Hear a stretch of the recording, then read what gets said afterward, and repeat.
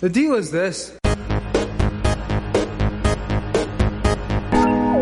Tell you, when I was a kid, that read Dropper Anton Wilson, all this real.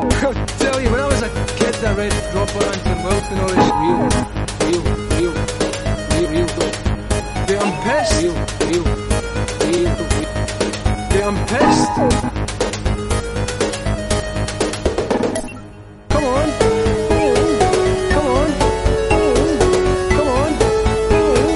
What?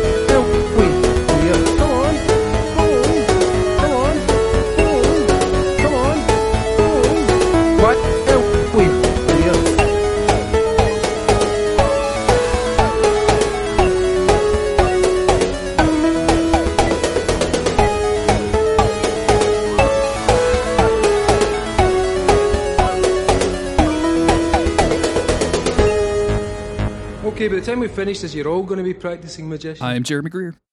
And I'm Gary Butterfield. And this is Days of Future Cast, the podcast where Gary and I are covering New X-Men by Grant Morrison, and we are into our second arc.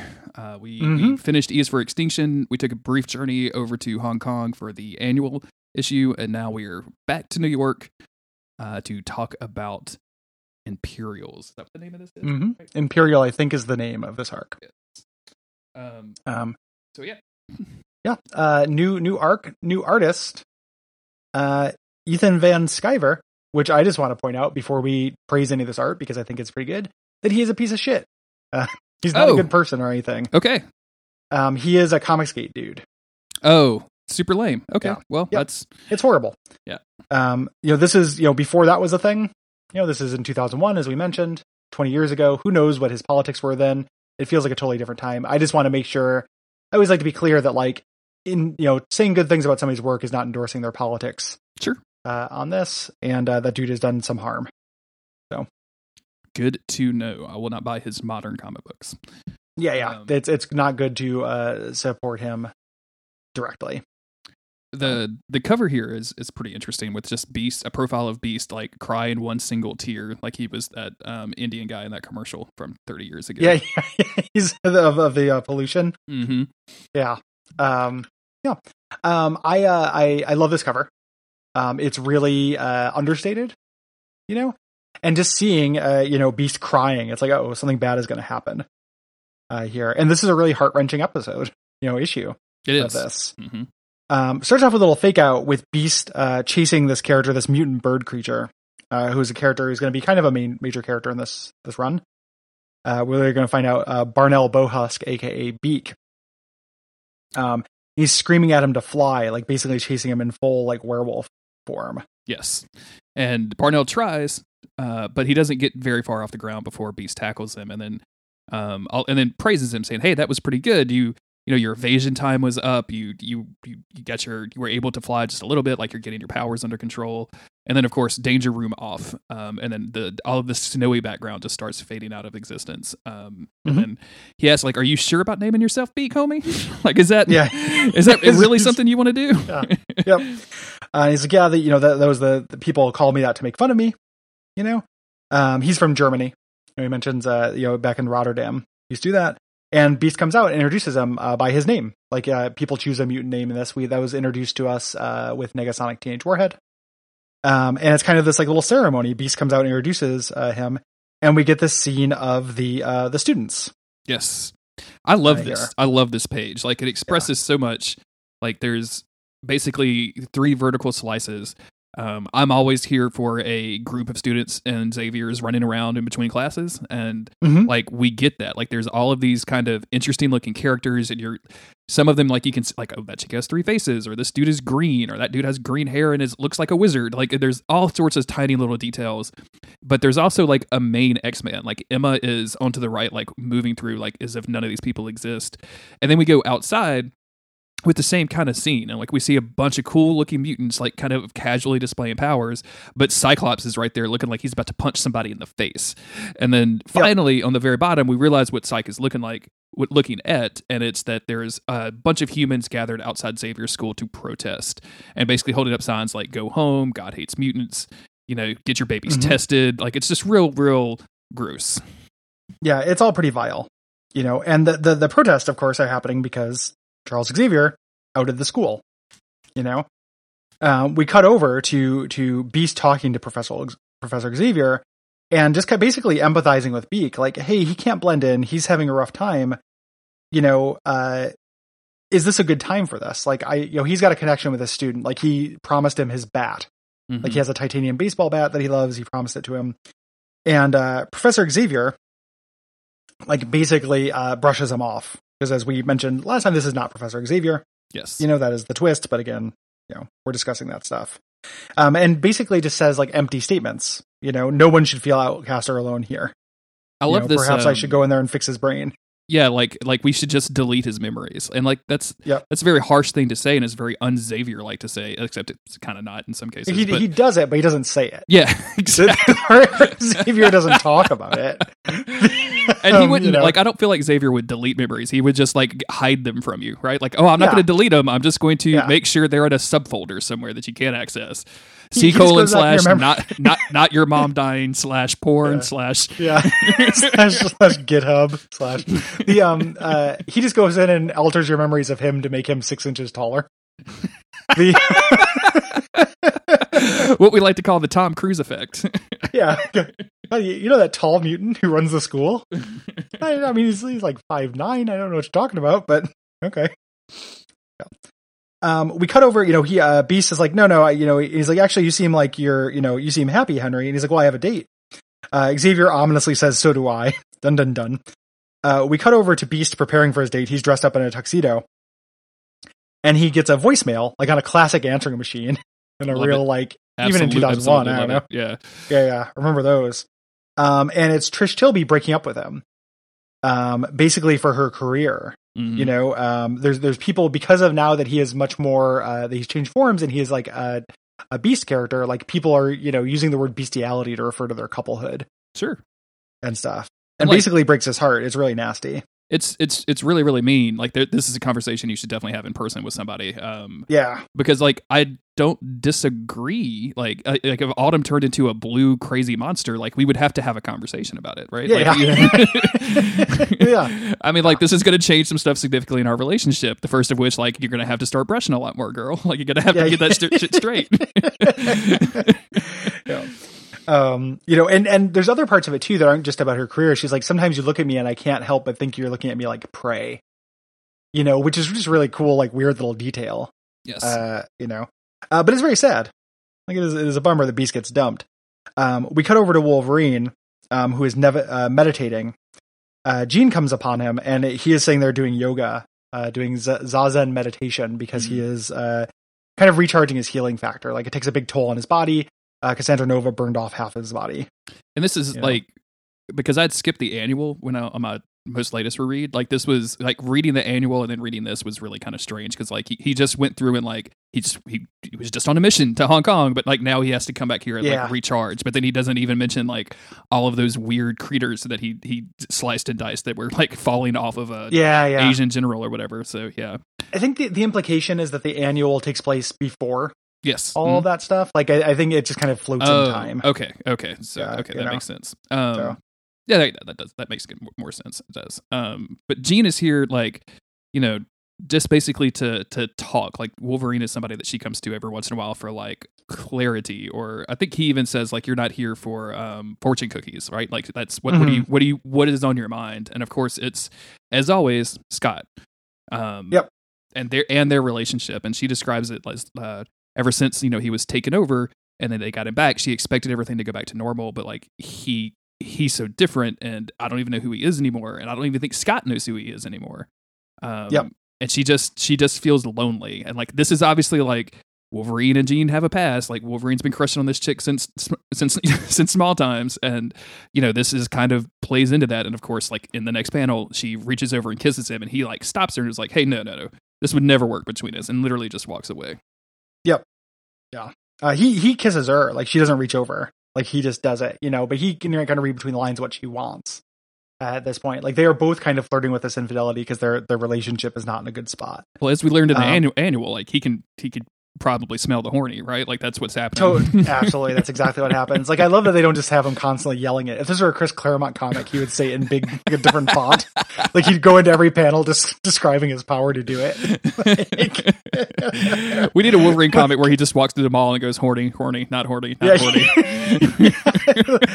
Like Shazam, or what happened, and yeah.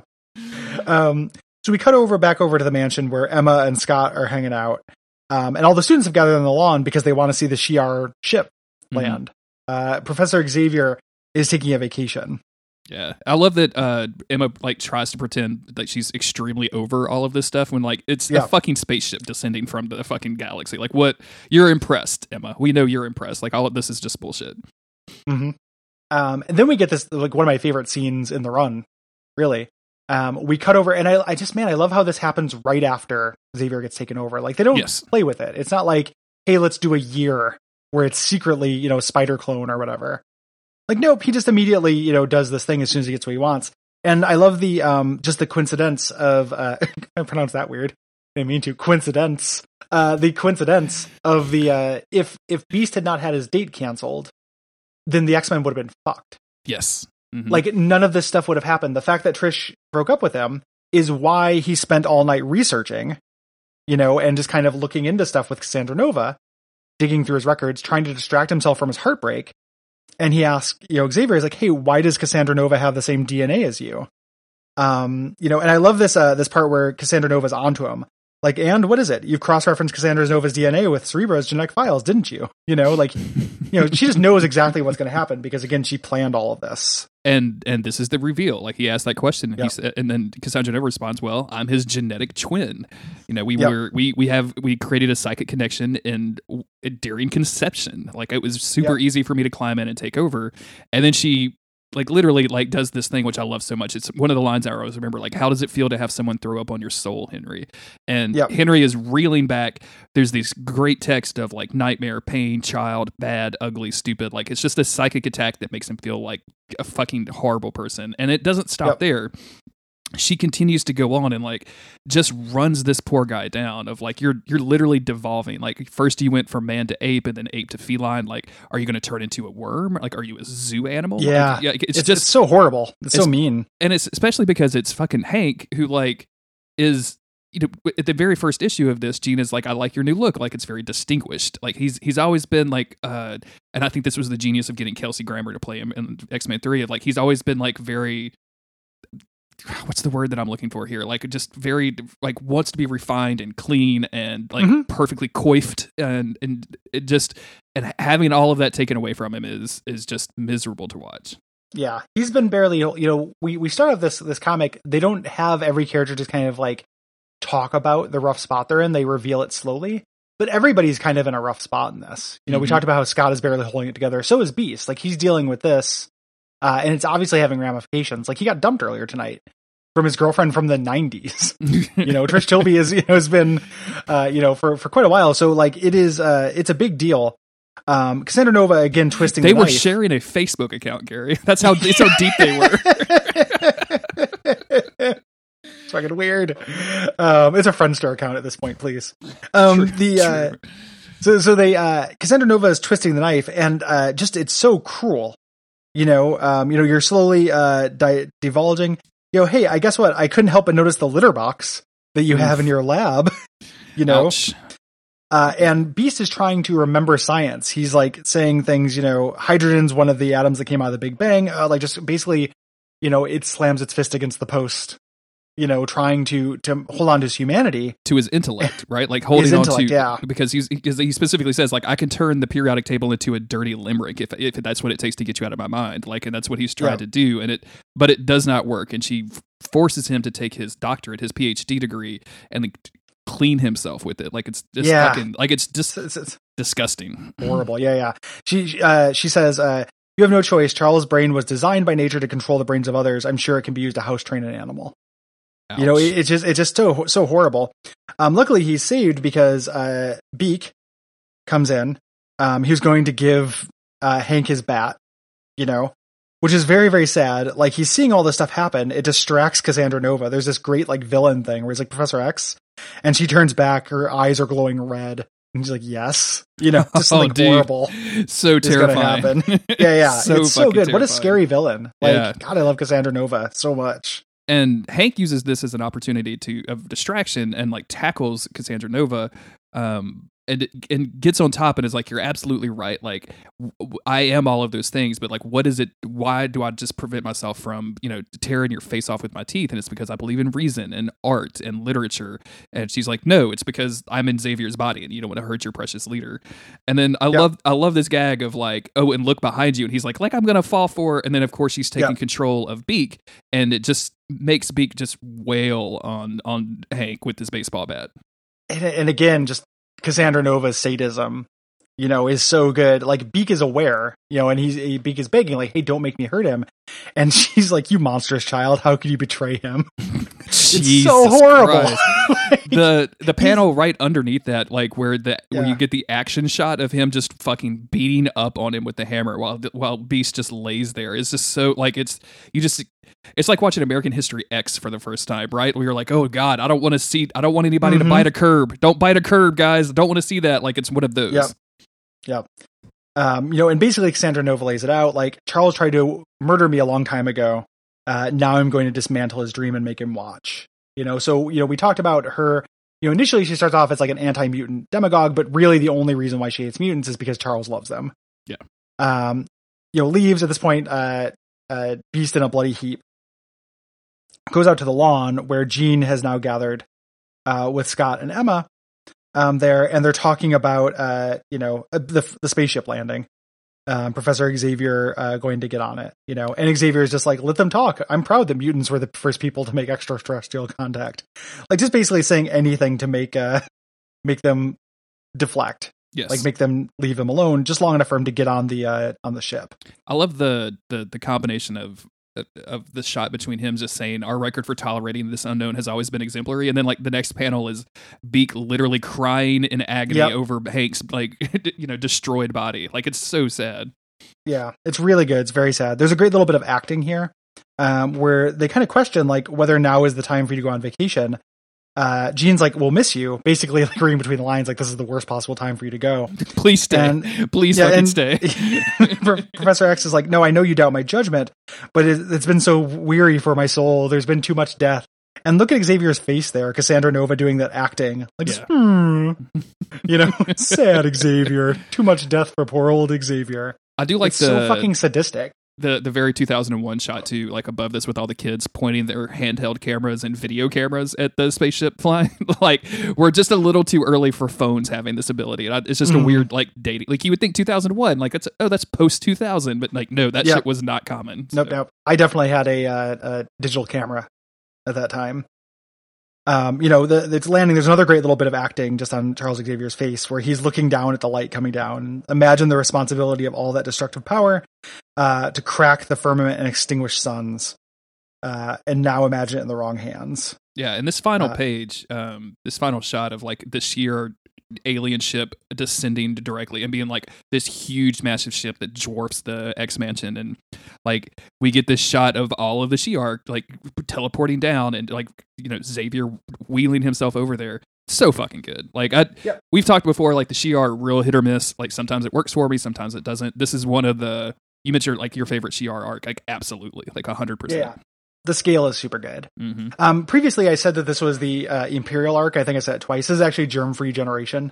Oh, okay. I forgot about that. Imperial is next. This is the U-Man little. This was one little issue that dealt with the Shi'ar, but they'll be coming back on a couple issues. Yeah. So we're dealing with a 2-issue U-Man plot after this, which is weird because the wiki doesn't have that for some reason. It's the wiki takes them based on the names of the trades, like the books that came out, and they're 3-issue arcs. Yeah. So they name them after one of the arcs, even though there are 2 arcs in the book. Okay. So, and that's it for this issue. Like, bad things are afoot. Professor Xavier is going into space to control super futuristic empire of super soldiers. Yeah, super great. Things are not going well. Cassandra Nova, most scary X-Men villain that you've ever read, right? Like, just super fucking terrifying. And like you mentioned, the sadistic, like the amount of pleasure she seemed to be taking in doing this and just manipulating these people to have them hurt each other, and just the sheer like not neededness of it. Like you're just going out of your way to be a sadist at this point. Like it's fucking insane. Like I just driving the fucking needle in. So I'm way into it. Grant Morrison is actually really great at doing villains like that. Like when I read his Batman stuff, his Mr. Pig is a really, really great villain. And then in the Invisibles has many great villains, but it has Mr. Quimper, who is just an incredible, like, scary concept. I got to get into the Invisibles. Like I for some reason, I think I tried it several times and I bounced off, and I don't remember why. Like it's been a while. Like in that, it's hard. Is it? It's difficult. Yeah, it's complicated. I actually have a guide. Like there's an annotations book called The Disinformation Guide to the Invisibles. That is a really good. Like I understood it when I read it the first time, but I understood it better. Gotcha. Using that book as a guide.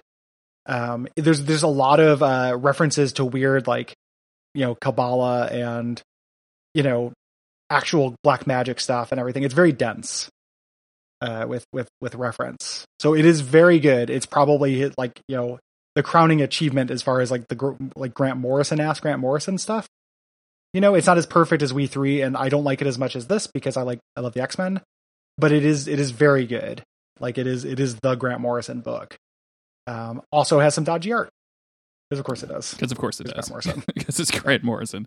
Well, thank you everybody for listening. We really appreciate it. If you want to support the show, patreon.com/DuckFeedTV is the best place to do it. That gets you access to all sorts of cool things. You could also leave iTunes reviews. You can tell us how much you like Everything to Guppy or Watch Out for Fireballs. It doesn't really matter what you write as long as you give us stars. Nope. Stars are what we want. Yep. We're like Nemesis. Yep. Get us those stars. Got to get those stars. But if you can't do that, just straight word of mouth. Tell your friends, post about it on Facebook, share it on your social media, all of that good stuff. We really, really appreciate everybody that's done that. These episodes haven't come out, so we actually haven't heard any feedback yet. Yeah, I think I said last time, I was like, hey, if you have any feedback, we'll get it before the next session. We won't. We recorded these in short succession because it's fun to do, and we're excited about the new project. Yes. And we want to get ahead for the holidays. So please give us your feedback, though, if you like the format, if you don't like the format. Obviously, with feedback, be nice and constructive. You're more likely to be listened to. Yeah. As a general rule for everything. You don't need to bring my weight into it. You don't have to talk about talk about my hair. Fat guy and a slightly less fat guy, like, you know, farting off about the X-Men. Like, I don't know if we need to. Don't tell us about farting off. You know. Yeah. Don't put fart in your review. Save that for everything to Guppy. No F words. No F bombs. No F bombs, people. Yeah. You would think that Apple would filter that out, but apparently. Yeah, exactly. Yeah, the fart bomb. But thank you again for listening. We'll be back in a couple of days with more new X-Men. These are the tales of the